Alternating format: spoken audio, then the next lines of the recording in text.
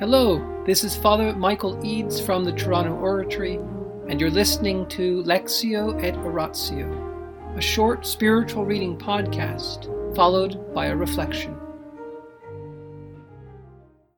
Abandonment to Divine Providence by Jean-Pierre de Caussade, S.J., Chapter 1, Section 2, The Duties of Each Moment.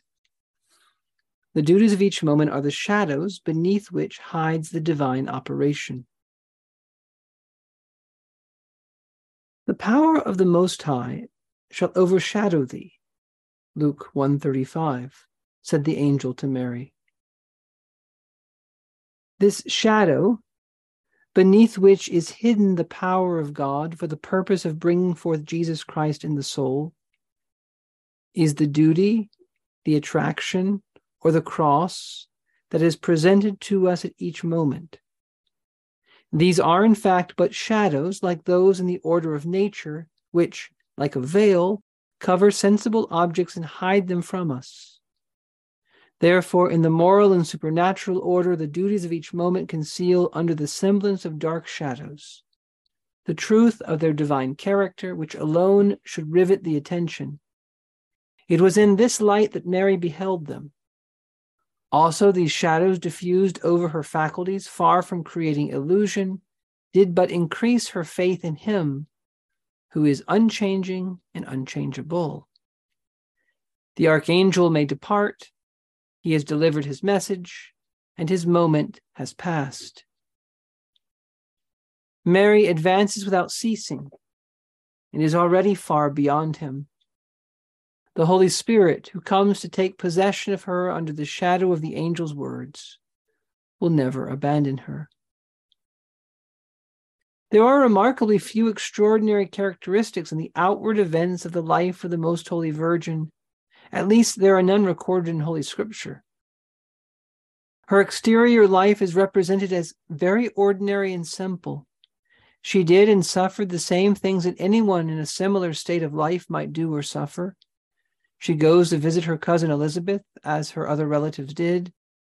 She took shelter in a stable in consequence of her poverty. She returned to Nazareth, from whence she had been driven by the persecution of Herod, and lived there with Jesus and Joseph, supporting themselves by the work of their hands. It was in this way that the Holy Family gained their daily bread. But what a divine nourishment! Mary and Joseph received from this daily bread for the strengthening of their faith. It is like a sacrament to sanctify all their moments.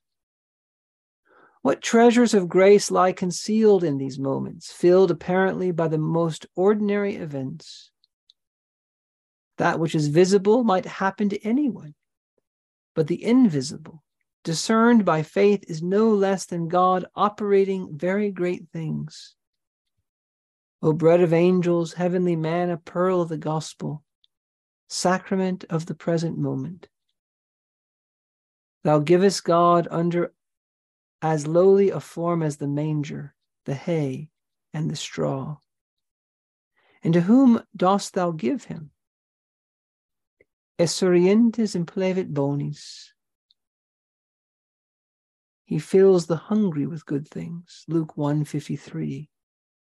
God reveals himself to the humble under the most lowly forms, but the proud, attaching themselves entirely to that which is extrinsic, do not discover him hidden beneath, and are sent away empty. In the name of the Father, and the Son, and the Holy Spirit, Amen. Angels of God, our guardians dear, to whom God's love commits us here, ever this day be at our side to light and guard, to rule and guide. Amen. Most Sacred Heart of Jesus, teacher of teachers, have mercy on us. Saint Philip Neri, gentle guide of youth, Apostle of Rome, vessel of the Holy Ghost, pray for us. In the name of the Father, and the Son, and the Holy Spirit. Amen.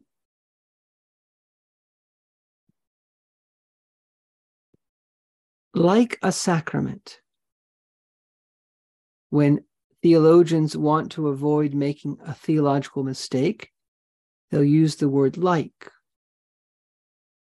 In other words, Jean-Pierre de Caussade is not saying that the duty of a present moment is a sacrament, meaning it's not some kind of eighth sacrament in addition to baptism, confirmation, the Holy Eucharist, anointing of the sick, confession, marriage, and holy orders.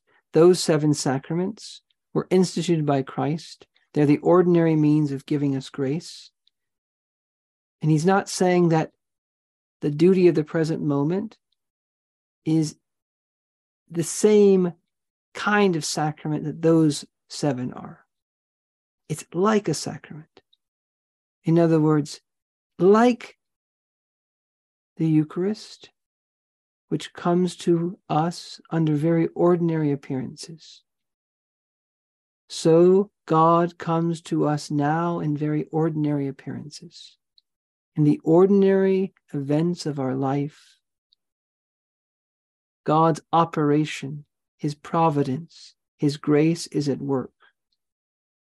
In the Eucharist, under the appearances of ordinary bread and wine, the Lord of glory is present to us.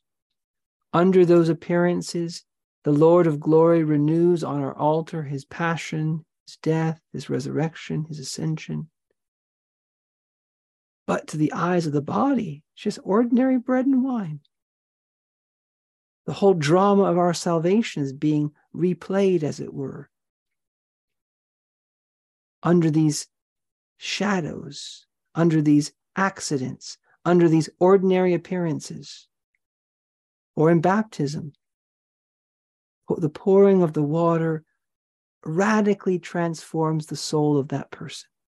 It changes it forever, impressing upon it an indelible and inerasable mark, washing away original sin, pouring into the soul the Holy Spirit himself, who brings with him grace and love, hope, faith. Under the ordinary appearances of bread and a regular afternoon, incredible things are taking place. That's what happens in the 7 sacraments.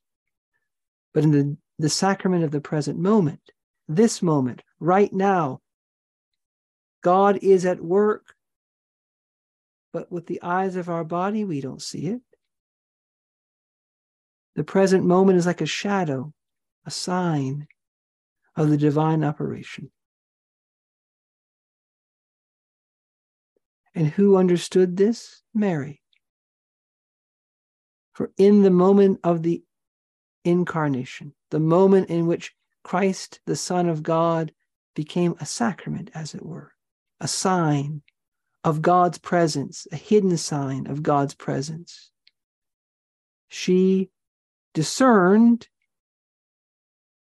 under the words of the angel, under the events of that afternoon, the ultimate plan for salvation for humanity.